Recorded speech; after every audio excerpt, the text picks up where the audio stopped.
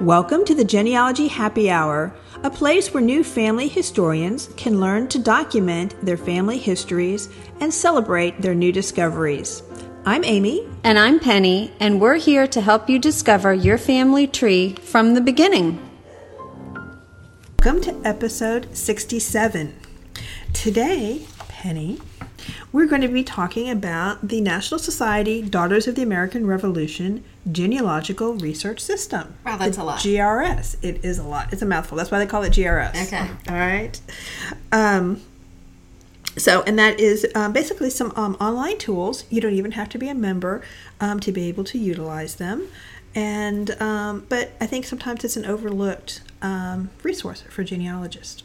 So we're going to talk about a couple of databases that they have in that for researchers. But first, are we talking about wine? We are. Okay. This is your choice today. Oh, it was my choice. Okay. So my choice was Olema. They have several different wines out, but the one that we chose today is Pinot Noir. It's from Sonoma County, California, and it's just a lovely silky with bright acidity. It's got that fruity flavor that you like, the cherries, the strawberries, with that earthiness. But it's a California Pinot. Do you notice that since we started this podcast, we've leaned more into the reds? Yes. We were especially you. Very anti-red at the beginning. Mm-hmm. But yes. Yep.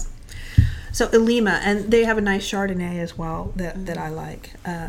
So in a cab. That would be a non-oaky Chardonnay, right? Very nice cab. Yeah. So I do prefer the non-oak. Yeah, unoaked.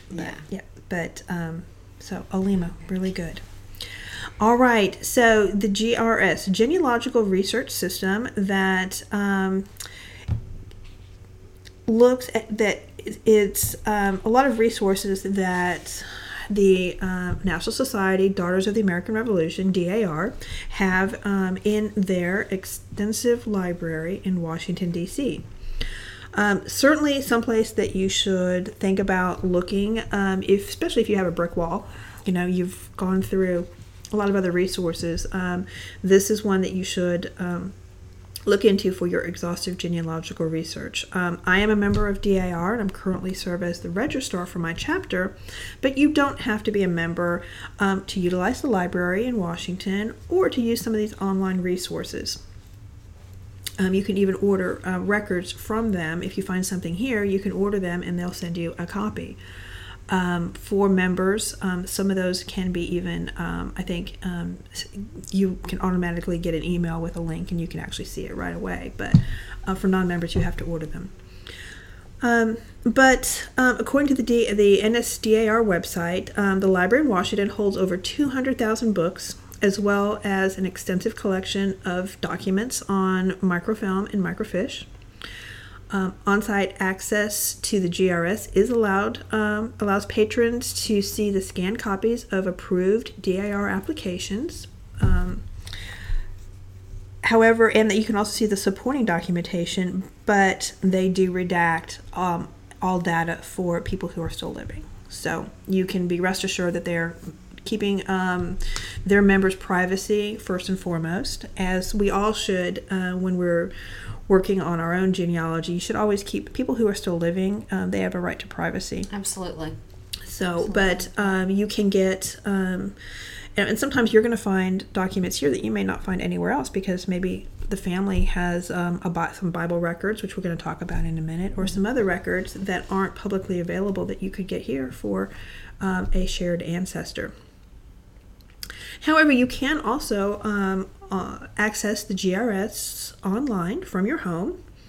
Again, you won't be able to see the scanned copies or the supporting documents, but you can see the indexes and some of the abstracted information that will kind of let you know, well, maybe this is something that I really need to get a copy of. Mm-hmm. So I want to discuss just briefly 3 types of databases that are available online. And the first one is the search by descendants. This is something that you can use to, rather than searching by the patriot's name or a member's name, you're searching by the descendants of that patriot. So any of those couple matches, spouse matches, direct line ancestors, and descendants all the way to you can put those in. Using the advanced search, it allows you to search for two names. So you can put the husband and the wife's surnames in to see if how many of those matches, those couples come up. And then you can see if that couple is actually one that you know of is in your family. All applications in which that couple's surname appears will come up. And then you can read through, and they have abstracted, so it will tell you not only the name of the husband and the wife, but also their dates of birth, dates of death, and the state where they were born and died. So that will help you match up to make sure that those are indeed the couple that you're looking for. Keep in mind that DAR applications do piggyback off of prior applications. So just because you might find one that has your couple in there, they may not have the documentation to support that couple and their data. It may have been provided in a prior application.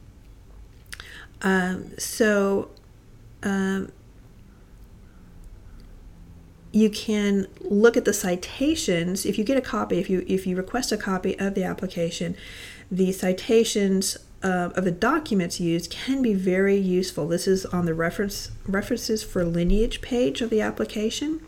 So you get a copy of the application. It may not have all of the documents, but you can look to see, okay, which application that one came from, that particular generation, go back to that application, and then look to just see what documents were being used. And they will, have a citation. It could be maybe citing a will or citing a deed, and it might give the book and the page and the county. Well, you can go then to the county and get that's that copy. So right, something that you haven't already found. Correct. Mm-hmm. Or a book reference, a reference of a county history or a genealogical research report that's been put together on the family. That could be something that you could use for your own research. You can start with, you start with your 8 great-grandparents, and then go to your 16 great-great-grandparents. The farther back you go, the more likely you are going to be find a match. But don't forget to try searching your lineal ancestors' siblings too, because your particular ancestor may not have had a descendant who has applied to DAR, but maybe their brother or sister did, and you'll still get some information about the family. If you find, if they provided a will for an ancestor, your relative's going to be in there too. So check that. The other thing that's really cool is the Bible records. They're continuously, as they get Bible records in, transcribing them. They give you an abstract of what they have available by what's being sent in on the applications. And this is a wonderful collection of transcribed Bible records from members, or sometimes from the chapters. Sometimes a chapter will ask their, especially like for instance, my second great aunt, their chapter collected Bible records from all of their membership, and they transcribed them, and then they published them, compiled them, and published them in a little book, and that has been donated to the DAR library in Washington. But you can also buy it on Amazon too, for that matter. That's a great project too for that chapter. Yeah. And she was, I think she became a member in 1931, and she was a member until she died in the early 60s or in the mid 60s. Mm-hmm. But her father was a Civil War veteran. So you're talking about Bible records, especially from her time period, that were very much closer to the Revolutionary War people. And in fact, it was because of that project that I was able to make, I think, 2 kinship relationships because of the Bible records that they had transcribed. That I don't know where those Bibles are now. Right, but somebody has done it, and it's printed, and it's yep. In that. Yeah, that's amazing. So this is a great resource. And what you do is you put the names in, and it will pull up every Bible record that they have, or every document that they have there. And then if you drill into it, it will give you a list of everybody who's listed in that Bible record. Fascinating. So then you're like, oh, okay. And it has a document number, so that you can then fill out a form that they have and send in. I think it's $10 for a copy, and they'll send you the actual copy of that record. So then you can have that for your research file. So it's very cool. I actually have to order some that I found just recently. But yeah, it's a great chapter project. And that's nice that you can order those as well then. Yeah, anyone can order those. Yes, Great. Absolutely. And you really have an idea of who's going to be in that document when you get it. So it's just not a name.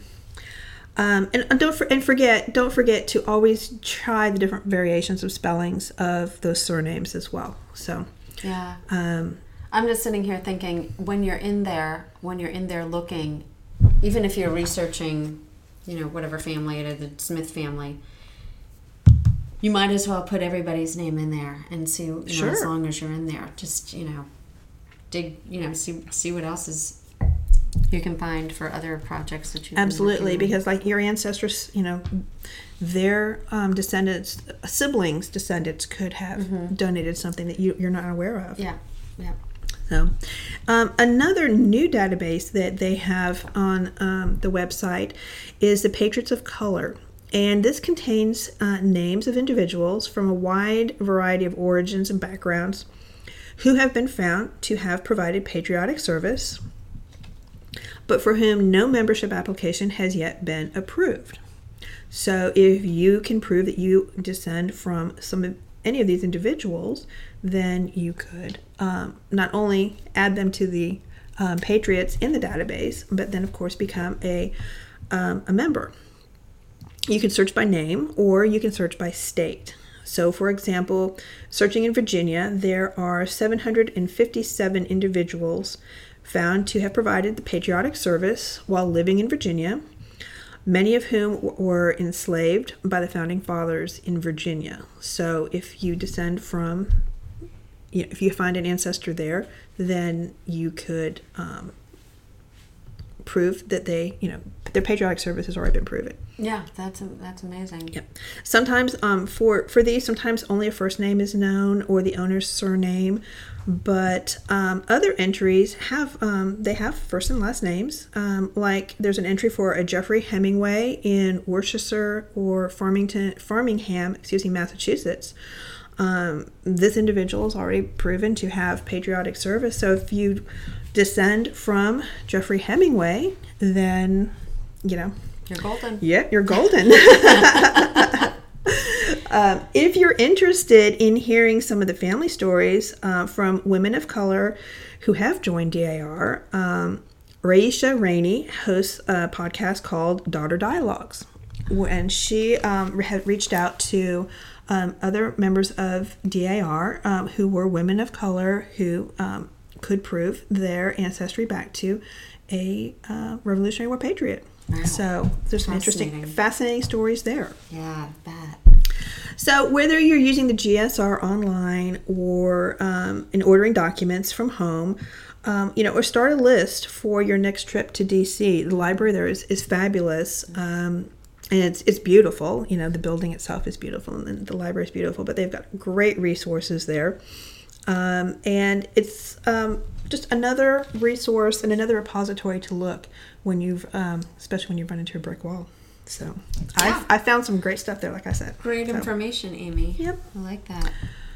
All right. So until next time. Cheers. Cheers. Thank you for listening. Please email us with any questions or comments at genealogyhappyhour@gmail.com. Visit our website, www.genealogyhappyhour.com, for additional resources, books, and wines. Don't forget to drink responsibly and never drink around genealogical documents.